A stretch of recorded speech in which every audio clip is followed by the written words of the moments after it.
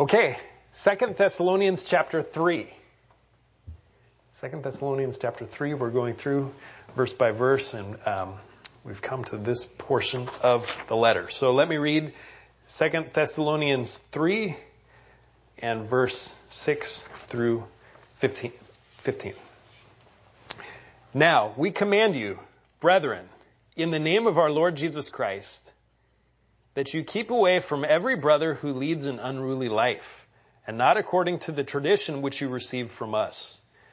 For you yourselves know how you ought to follow our example, because we did not act in an undisciplined manner among you, nor did we eat anyone's bread without paying for it, but with labor and hardship we kept working night and day, so that we would not be a burden to any of you.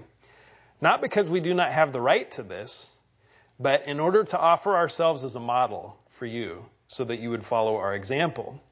For even when we were with you, we used to give you this order: if anyone is not willing to work, then he is not to eat either. For we hear that some among you are leading an undisciplined life, doing no work at all, but acting like busybodies. Now such persons we command and exhort in the Lord Jesus Christ to work in quiet fashion and eat their own bread. But as for you, brethren, do not grow weary of doing good. If anyone does not obey our instruction in this letter, take special note of that person and do not associate with him, so that he will be put to shame. Yet do not regard him as an enemy, but admonish him as a brother. We've come to the practical section of this little letter to the church in Thessalonica in chapter 3. And in this chapter, Paul addresses a particular sin that was plaguing the church in Thessalonica. It was hurting everyone in the church, and Paul had been addressing this sin for a long time. This was not the first time that he had addressed it. This was not the first time that they had heard of him speaking about it. And yet there were some in the church that were persisting in this sin. And so it had reached a point where it needed to be dealt with, and dealt with not just with words, which he had been using so far, but also with deeds. And so what Paul is speaking about here, what Paul is commanding the church to engage in, is church discipline toward those who are persisting in the sin that were part of this church. And so our passage is as much or more about church discipline as it is about the specific sin that was a problem in the church in Thessalonica. And so I've entitled this message, Instructions for Church Discipline. At this church, we've had instances of church discipline, I think, several times in our history. I think 3 times, and 1 recently. So this message is important for you. It's important for us. It's not by coincidence that the Lord has us here in this passage, even though we're just going through this epistle. We'll spend a little bit of time on the actual sin that was a particular problem in this particular church, because Paul describes it in this passage. But when it comes to church discipline, it doesn't matter the particular sin. Church discipline is for any unrepentant sin. That's really what it's for. It's for unrepentant sin, or what was called in the Old Testament high-handed sin. It's sin where when you sit down and confront the person about it, they say, well, no, I'm going to keep doing what I'm doing. I'm not going to stop with this sin. And so I point that out because we all sin. The church is full of sinners. If sin was to cause us to be put under church discipline, we would all be under church discipline. In fact, Paul, earlier letters to the Thessalonian church, tells them to be patient with everybody, but to help the weak. Help those who are weak and struggling. But church discipline is for those claiming to be Christians, part of the church, and yet involved in unrepentant sin. And so someone involved in unrepentant sin, after time, needs to be put out of the church. And the reason is because unrepentant sin is so uncharacteristic of a Christian. It just doesn't belong. That's not what a Christian does, is a Christian persists in sin without repenting of it. And so church discipline is what is commanded in that situation in Scripture, both for the good of the church, so that sin doesn't spread, so that doesn't become the norm in the church, is unrepentant sin, but also and equally for the good of the person. It's not good for that person to be a part of the church while they're not acting like a Christian. And so it's a wake-up call to them and actually a grace towards them, which is why it's important that we obey what the Scripture has to say about this. So this morning, I want to look at this passage. First, what the sin was, and that's in verse 7 through 11. Then Paul's admonition to those sinning, and that's in verse 12. And then finally, what the faithful were to do, and especially in imposing the church discipline. And that's in verse 13 through 15. And we'll also go back to verse 6, because that also tells the faithful what they were to do in this situation. So first, let's look at what the sin was. What the sin was that was in the church in Thessalonica. And Paul has a phrase that he uses for this particular sin. He calls it living an unruly life. Living an unruly life. Undisciplined, disorderly behavior. And he's referring to something very specific when he refers to that. One is what they weren't doing, and what is what they were doing. And this was a particular problem there. And what they weren't doing was working. They weren't working. And so Paul points out in this passage that this is very different from what Paul and Silas and Timothy were doing when they were there. It says in verse 7 and 8, "For you yourselves know how you ought to follow our example, because we did not act in an undisciplined manner." There's that word, that unruly word. "We didn't act in an undisciplined manner among you, nor did we eat anyone's bread without paying for it. But with labor and hardship, we kept working night and day so that we would not be a burden to any of you." And so Paul points out that when he was there, he didn't live an unruly life among them. He worked. He worked for his bread. And so did Silas and Timothy when they were there. God created men and women to work. There will be work for us to do in heaven. He created Adam and Eve to work in the Garden of Eden. They were to work creatively and work for the glory of God. Because of the curse, we work now by the sweat of our brow. The Lord says to Adam, "You will eat bread and then return to the ground." In other words, Adam's work now is for survival. It's not just for expressing God's glory, but it's for survival. But even in this cursed world, work is good. Work is good, and we're created for work. It's actually a blessing. Sometimes people don't think of it in that way or speak of work in that way, but it's actually a blessing from the Lord to be involved in work, and it's essential for life as God has created it and preserved it, even in this fallen world. So in telling them to get back to work, which is what he's been telling them for a long time, Paul is not telling the Thessalonians to do anything that he wasn't doing himself. In fact, he made a point of doing this when he was there among them, even though he was on a missionary journey and passing through. He set the example for them in not living an undisciplined life, not being idle in this way. And he says in verse 8, "Nor did we eat anyone's bread without paying for it." And I don't think he means by that they never went over to somebody's house for dinner and got a meal from them without paying for it. That's not what he's referring to. What he means is that they didn't get a living from anybody. They didn't get board and food from anyone freely without paying for it. But with labor and hardship, we kept working night and day so that we would not be a burden to any of you. Paul and Silas and Timothy, I don't know how much work they did, but they did enough to support themselves. And they were actually involved in teaching the Thessalonians. And even in these short letters, whenever Paul comes to a subject, he says, "No, we taught you about this. You already know this because we already taught you about this." And it gets into even detailed parts of theology. So Paul and Silas and Timothy did a great deal of teaching in Thessalonica, even in the short time that they were there. But they were also working for their living. I don't know how much they worked, but he says here we worked both by day and also by night. Doesn't mean they were working around the clock. They weren't. But it means sometimes at nighttime they were working, and sometimes in the daytime they were working as well in order to at least make enough to have a place to stay and have enough for them to eat to supply themselves. Paul wanted them to know that they didn't act this way because preachers of the gospel don't have the right to be supported for the work that they're doing. That's said elsewhere, that the laborer is worthy of his hire, even one ministering to the Lord. And so he says that in verse 19. It's not because we do not have the right to do this. As long as they're working in the church, they have the right to be supported.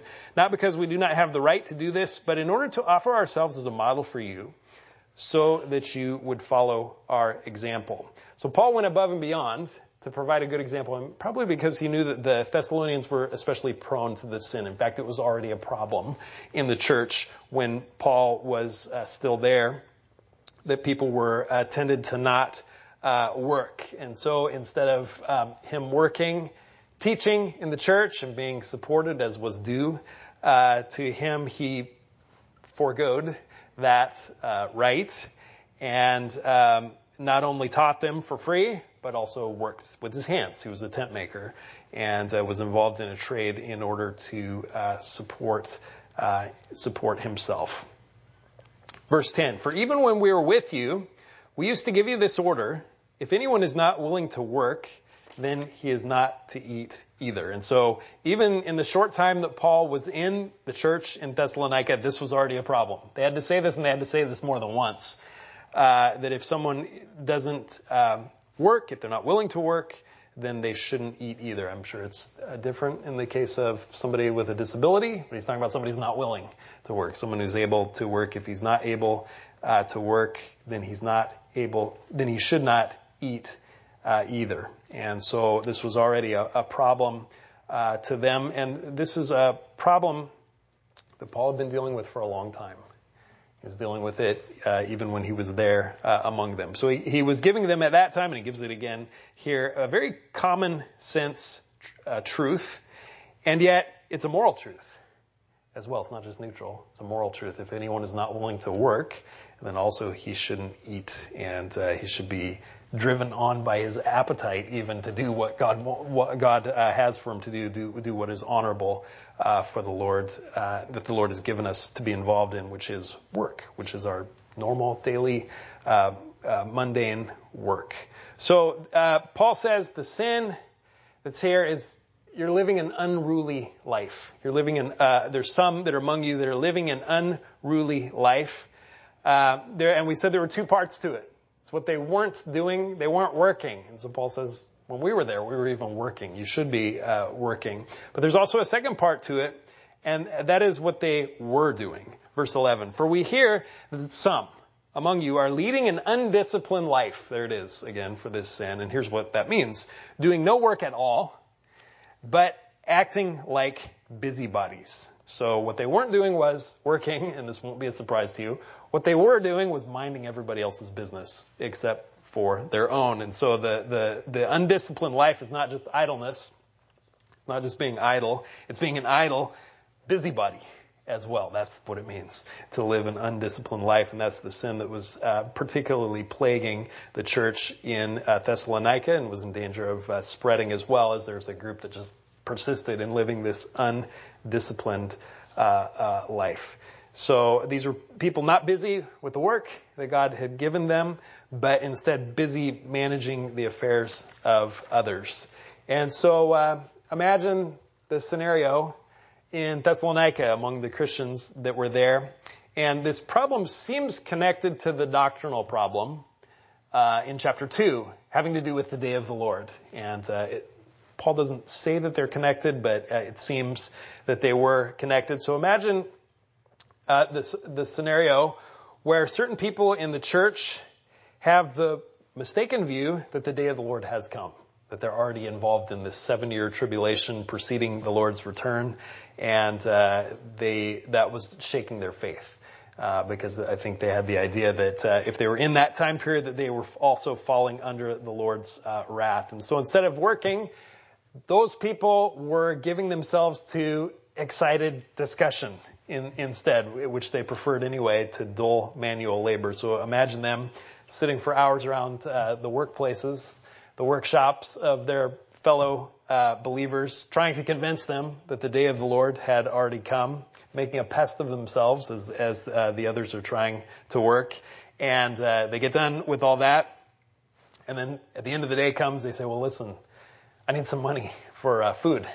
When I get home, you've been working next to me as I'm trying to convince you of all this, and I need money for food, or later at church, saying that they need support for food at the church. So this is an undisciplined life.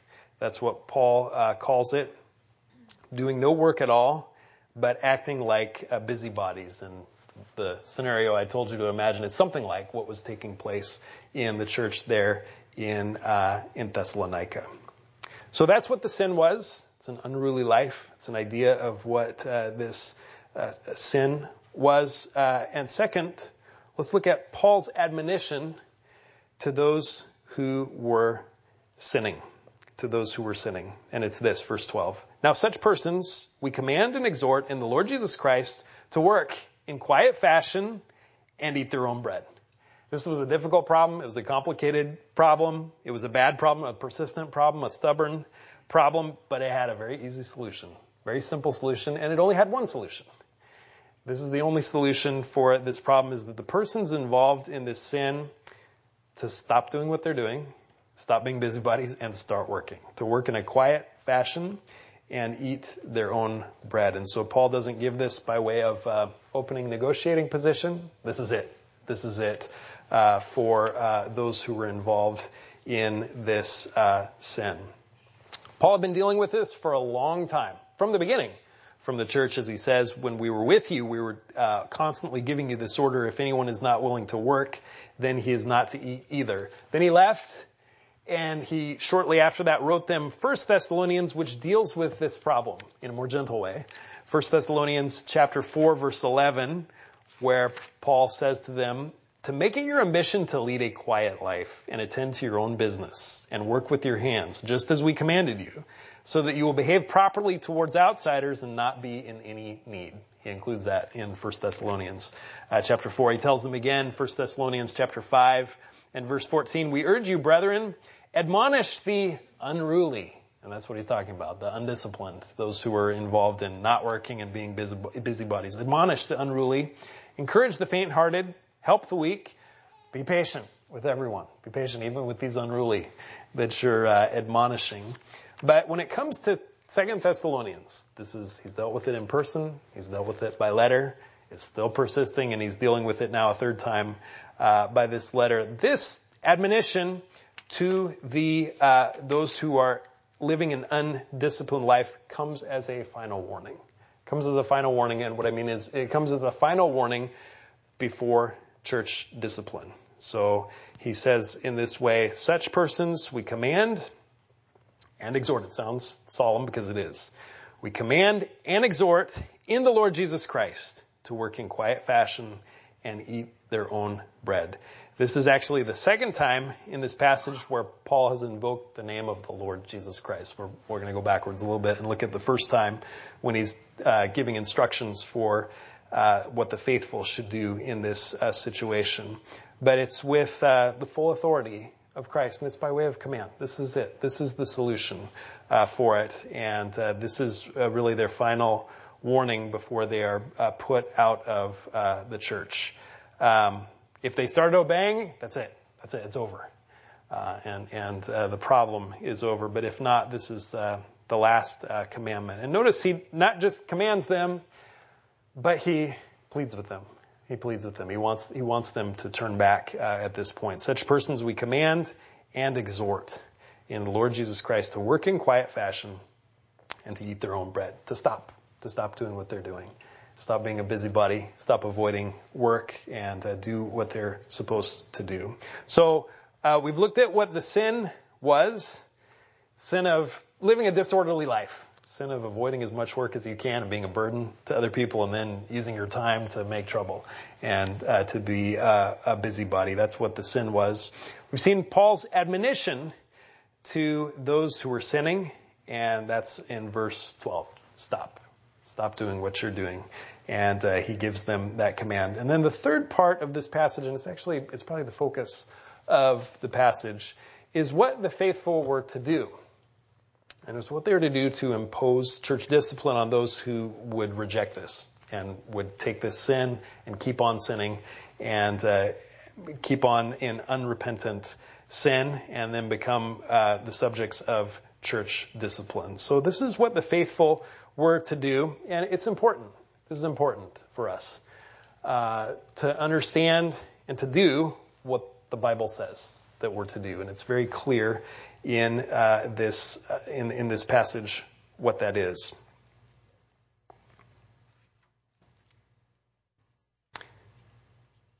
Paul was imposing church discipline on those who refused his command, refused his final command.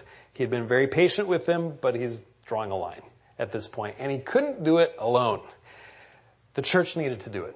And so Paul addresses them as a church. He addresses himself to the whole church in these verses that instruct the church about church discipline. The church was not to be neutral on this. The church was not to be uninvolved in this, but the church was to carry this out. And so Paul gives to the church in the verses that we're going to look at, it's verses 13 through 15 and also verse 6. He gives them 5 commands for what the response of the faithful in the church should be. The commands are very clear. None of them are hard to understand.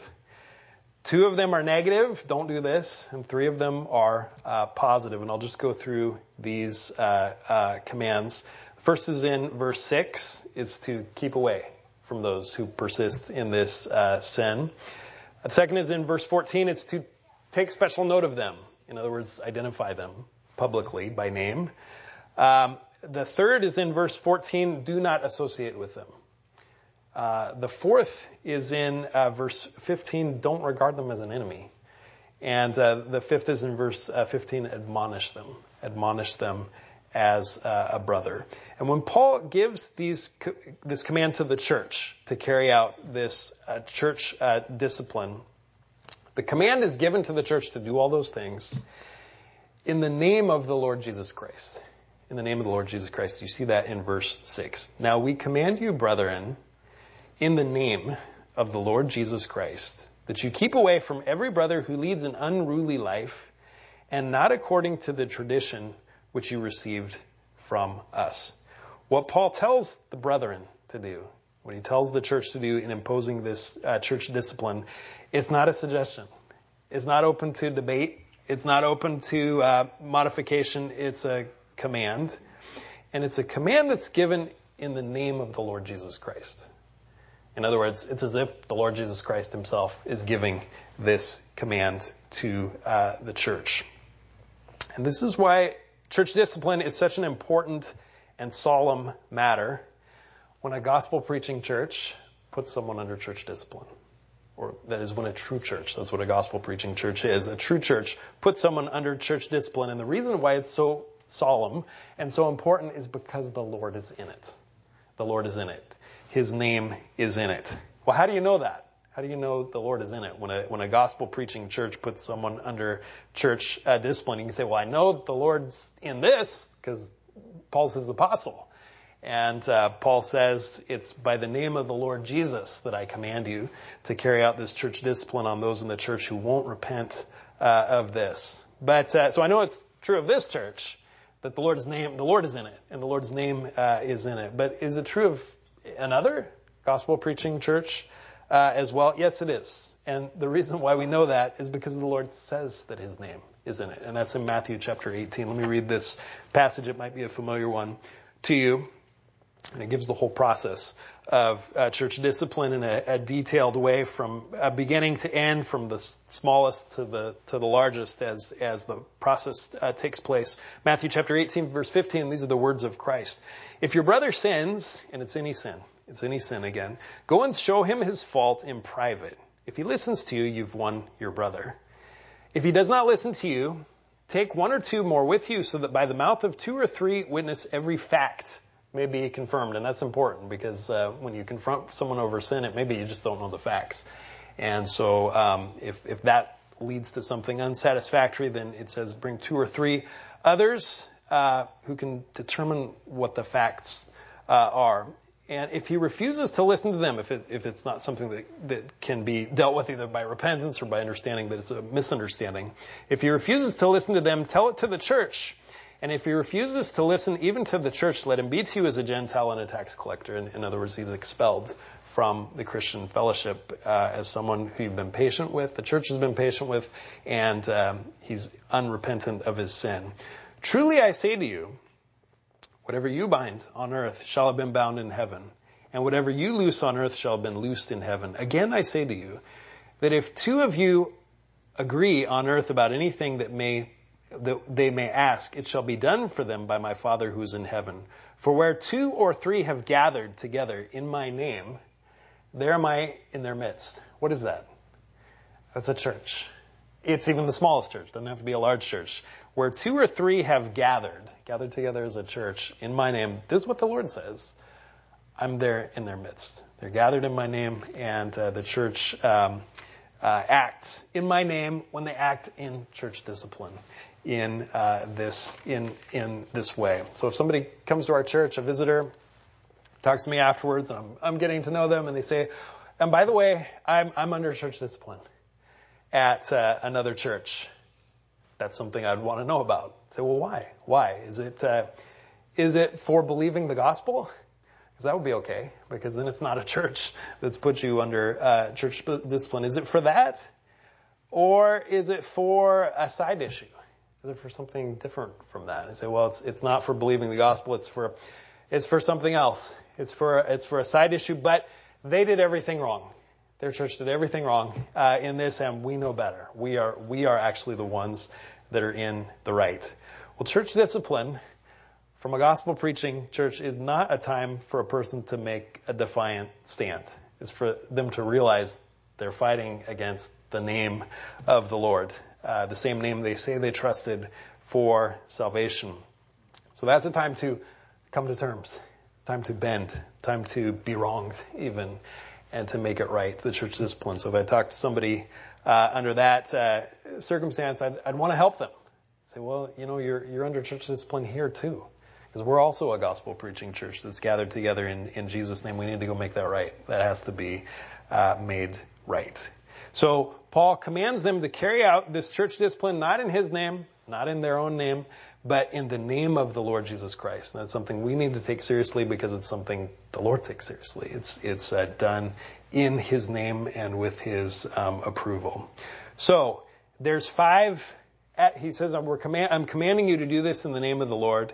There's 5 actions that he commands them to take. And the first one is this: that you keep away from every brother who leads an unruly life, and not according to the tradition which you received from us. And of course, again, the idea is not just that they've done this once, but they're persisting in doing this. They've been warned, and this is the final warning, and it's the idea that someone is continuing in leading this unruly life. And so what he says here is keep back from them. Keep away from them. Draw back. Shrink back from them. Keep a distance. Avoid. Stand aloof from them. That is the first command that is given. Again, it's not especially complicated. It's an easy one to understand. Let me show you the other 4 commands that he given. These are found in verse 13 through 14. But as for you, brethren, do not grow weary of doing good. I didn't count that as one of the 5, but Paul understands this is difficult. The whole idea of church discipline and carrying it out on behalf of the church is difficult, and so he encourages them not to grow weary of doing good. If anyone does not obey our instruction in this letter, it could be anything, but he's specifically talking about the matter of living an undisciplined life, take special note of that person.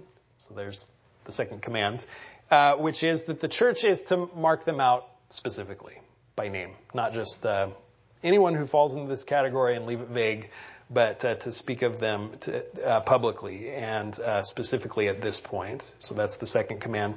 And here's the third one: do not associate with them. The word that's used here is quite literal. It's to mix up together. It has all those words in it.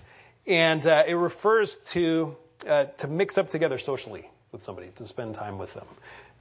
we would call it, hang out with them, to spend time with them. So take note of that person and don't mix up together with them. Don't spend time, don't hang out with them. Do not associate with them so that he will be put to shame. So it's not something that's to be so subtle that the person doesn't even notice it, but it's designed to put them to shame in a helpful way, to put them to shame in that way. So that's the third command is don't mix up together with them. And then fourth, this has to do with thinking. Yet do not regard him as an enemy. As you're drawing back from them, as you're not socializing with them, as you're saying who they are publicly, don't get carried away. He says, don't think of them in your mind as an enemy. Don't make it part of a rivalry or part of a feud. But admonish him, and there's the fifth command, I'll talk about that, as a brother.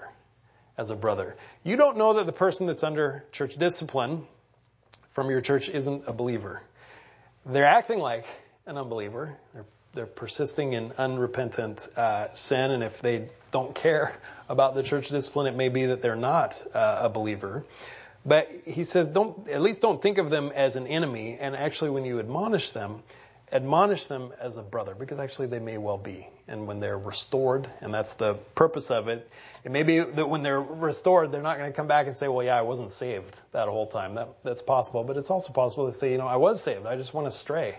And so that's why you're to admonish them as a brother. He says, and this is the fifth one, admonish him as a brother. Admonish him as a brother. And the purpose of church discipline is not to punish. It's never to punish. The purpose of church discipline is never to punish, but it's always to restore. It's always to restore. You can see that in this command. Admonish him as a brother. And that is actually a key to this passage, and it's a key to understanding what church discipline is all about. It's not punitive. It is restorative. And so you're not to think of him as an enemy, somebody you're trying to punish, but admonish him as a brother. So the word here for this fifth command, it's an important one. It's admonish. It's not just don't associate with them, don't mix up together with him, call them out publicly and name them publicly. Don't think of him as an enemy, but also this fifth one, admonish him as a brother. And in order to obey that command, you have to open your mouth. You have to speak. And so when the person comes and says, well, let's have coffee together. Let's hang out together. The command here is not to ignore them. It's not to be silent. It's not to act like you didn't hear them. It's to admonish them. It's to say, well, I'd love to after you get things right with the church. After you get things right with the Lord, because it's so important that the Bible tells me that I shouldn't do that until after you make things right, until after this whole matter of church discipline is clear. The person can say, well, can we write letters to each other? Can we talk back and forth about old times? Well, I'd love to after you make it right with the church. And in order to do that, you have to admonish them. You have to speak in that way. So don't ignore. Don't be silent to the person. You don't have to avoid or be rude to them or anything like that, but simply admonish them when you see them. That's the command that Paul gave for this to be carried out in a way that would honor the Lord and through the name of the Lord. How often to admonish them? As many times as it comes up. In fact, the word for admonish here is present tense. In fact, all 5 of these commands are present tense. In other words, do these things, don't associate with them, don't mix up together, and keep on doing it. And admonish them and keep on admonishing them. You may have to do it more than once. It's not saying admonish them once for all and then be done, but it's as many times as it is appropriate. And so those are the commands that are given to the faithful for the benefit of the church and also for the benefit of those who are under church discipline. Now let me say this about church discipline. If niceness is your North Star, this is all going to sound wrong. If being nice is your ultimate commitment in life, this whole passage is going to sound like nails on a chalkboard because all these commands are not very nice. To not associate with someone, to mark them out publicly, to admonish them when you see them. None of these are nice. They involve a level of conflict to do this in order to put someone to shame. And no one likes conflict. No one likes conflict. And so you might hear these commands that Paul's commanding the church for. In fact, he prayed for them. He knew this would be a hard thing for them to carry out before he told this on them. You might hear commands like this and say, I didn't sign up for this when I became a Christian. I didn't think this was going to be involved in this. This sounds difficult. This sounds complicated. I'd like for my life to be a lot simpler than this. But we're not committed to niceness. We're committed to the Lord. We're committed to following the Lord. The Lord is our highest allegiance and not being nice. And I don't want you to think I'm saying something bad about being nice. Niceness is usually just the thing that's fitting for every situation, almost always, in 99% of situations. So if you're in a random situation and you have to guess what it is that's appropriate in that situation, being nice usually puts you right where you need to be. And a little bit of niceness goes a long way in a situation. But there's times when you need to do not what's best for you. And that's what an ultimate commitment to niceness actually is. It's actually selfishness if it's what you're ultimately committed to. But there are times that come when you need to do what's best for others. And church discipline this unusual time is one of those times. In fact, beware of an ultimate commitment to niceness, giving your full allegiance to niceness, lest evil people, clever people manipulate to do all manner of evil. And you may be surprised to find yourself doing things you never thought you would, like hurting other people far from you or near from you, just because you're too nice to say no. Just because you're too nice to ever embrace any sort of conflict. So if your impulse in a church discipline situation that you're involved with because you're going to the church, you didn't want to be involved in it, but you're going to the church. If your impulse in a church discipline situation, when you see the person who's under church discipline or interact with them, is to restore niceness, you're aiming for the wrong thing. In fact, you're aiming way too low because the purpose of church discipline is not for the restoration of niceness. The purpose of church discipline is for the restoration of fellowship. For the restoration of fellowship. And if you aim for niceness, you're actually cutting off. You're cutting off the restoration of fellowship. The point is that they'd experience these things that are hard to impose and be put to shame by them. Think about them. That the Holy Spirit would use that to call the person back to simply stopping the sin that they should have stopped all along. So don't aim for niceness. Don't aim for a restoration of niceness. Aim for a restoration of fellowship. That's what church discipline is about. Don't give up on them so easily. If you're just nice to them, you're saying to them, I don't really want you back. I just want someone that I can practice niceness with. No, if you do what Scripture has commanded, what you're saying to the person when you interact with them is this way is, I actually want you back as a brother.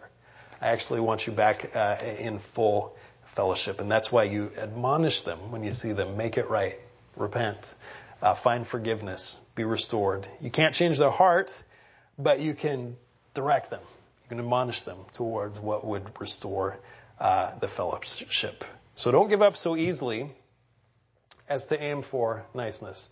If I can say it this way, don't be so cold-hearted as to aim for niceness being the thing that would restore the fellowship, but rather a full restoration. And God doesn't give up on you when you stray. Whom the Lord loves, He disciplines. And He scourges every son whom He receives. So we've all experienced this. Hopefully not at the level of church discipline. Hopefully that's something rare. Something I hope you never experience being under. But you do know what discipline is all about. Because it's part of every Christian life. It's part of every Christian life. Whom the Lord loves, He doesn't give up on. He doesn't settle for just having a nice relationship with them when things are wrong. But He disciplines every son whom He receives. I'm so glad that the Lord didn't purpose in His heart to have a nice relationship with me when things were not right between us. But no, He sent His Son to die on a cross which is not nice at all. It's a vulgar thing. A death on a cross to make me his child. To make me his child, not to restore some sort of niceness. And what he did in sending his son shows me what my relationship with him is like. It's ugly. It's just like that cross, because he's dying in my place for what I deserved. And so he doesn't aim for niceness. He aims for a full fellowship, making me his child and a restoration of fellowship. And I'm so glad that God doesn't purpose in his heart to settle for a nice relationship with me when I stray. Say, well, I'm not going to bother him. I'm just going to be nice to him. No, the shepherd leaves the 99. He goes after the straying sheep until he finds me. And then he does whatever it takes, and he brings me back on his shoulders, rejoicing with full restoration. So we're to aim for restoration. And this is why when Paul prays for this obedience, and he kind of braces them for this, because he knows this is going to be difficult. And so the first 6 chapters of this verse are Paul praying for this obedience, knowing that it's difficult, knowing that these commands, don't mix up together with them, mark them out, admonish them. These commands are going to rub them the wrong way, are going to feel wrong to them. These commands that he's giving them. When he prays for them, he doesn't pray for niceness for them. He prays for something far better. And I'm talking about verse 4 and 5. We have confidence in the Lord concerning you that you're doing and will continue to do what we command. Well, he's about to command them about church discipline. And then this is the prayer to prepare them for that. May the Lord direct your hearts into what? Into niceness as your ultimate allegiance? No. May the Lord direct your hearts into the love of God. Into the love. That's what you need to carry out this command. To the love of God and into the steadfastness of Christ. Into the steadfastness of Christ. Perhaps you've never known the love of God. Perhaps your heart has never been directed into the love of God. Perhaps you've never come to Christ to receive his love and to be saved. If so, then come to him today and come as a sinner. Come with nothing to give. Come as somebody who needs salvation, not just to be told the right way to go in your life and some guidance and this sort of thing. Come as somebody who needs a Savior crucified in an ugly way. And that's the only way that you can ever be right with God. Come to him and be saved. If you believe in the Lord Jesus Christ, you will be saved. That's the command. That's the promise of Scripture. But if you are saved, and I think most of you are, talking to you here, then may the Lord direct your heart into the love of God and into the steadfastness of Christ to enable you to act in obedience to these commands. And I know of no better way to direct your heart into the love of God than hearing the Word of God with each other, together with the elements of the Lord's table that are given to you in Jesus' name. Not given to you as a gift, as a party favor, so to speak, for coming to church. They're given to you in Jesus' name to cause you to dare to believe and to believe again that the words are spoken are true and that they're for you and that they're spoken from God to you and they're words of love. My body is for you. My blood is shed for the forgiveness of sin and that his love is for you. And so may the Lord use these words, difficult words, may the Lord use his table to direct your hearts into the love of God and the steadfastness of Christ. And then don't hold back, but show that love, that same love that does hard things to restore actual fellowship and doesn't just embrace a niceness. Don't hold back, but show that love to others in a matter as difficult as church discipline, both for the good of the church here, as well as for the good of the persons under the church discipline as well. Let's pray. Dear Father, we pray that you would direct our hearts to the love of God and the steadfastness of Christ. Pray that you'd remind us at this table as you speak through your word, through the person reading your scripture directly to us, and then place the bread to remind us and the cup in our hands to tell us that your body is for us. Your cross is for us. Your resurrection is for us. Your Son is for us. The blood of Christ was shed for us, that it's all true. And so we pray that you'd strengthen our faith and then cause that faith to transform us into a new creation. We pray these things in Jesus' name. Amen.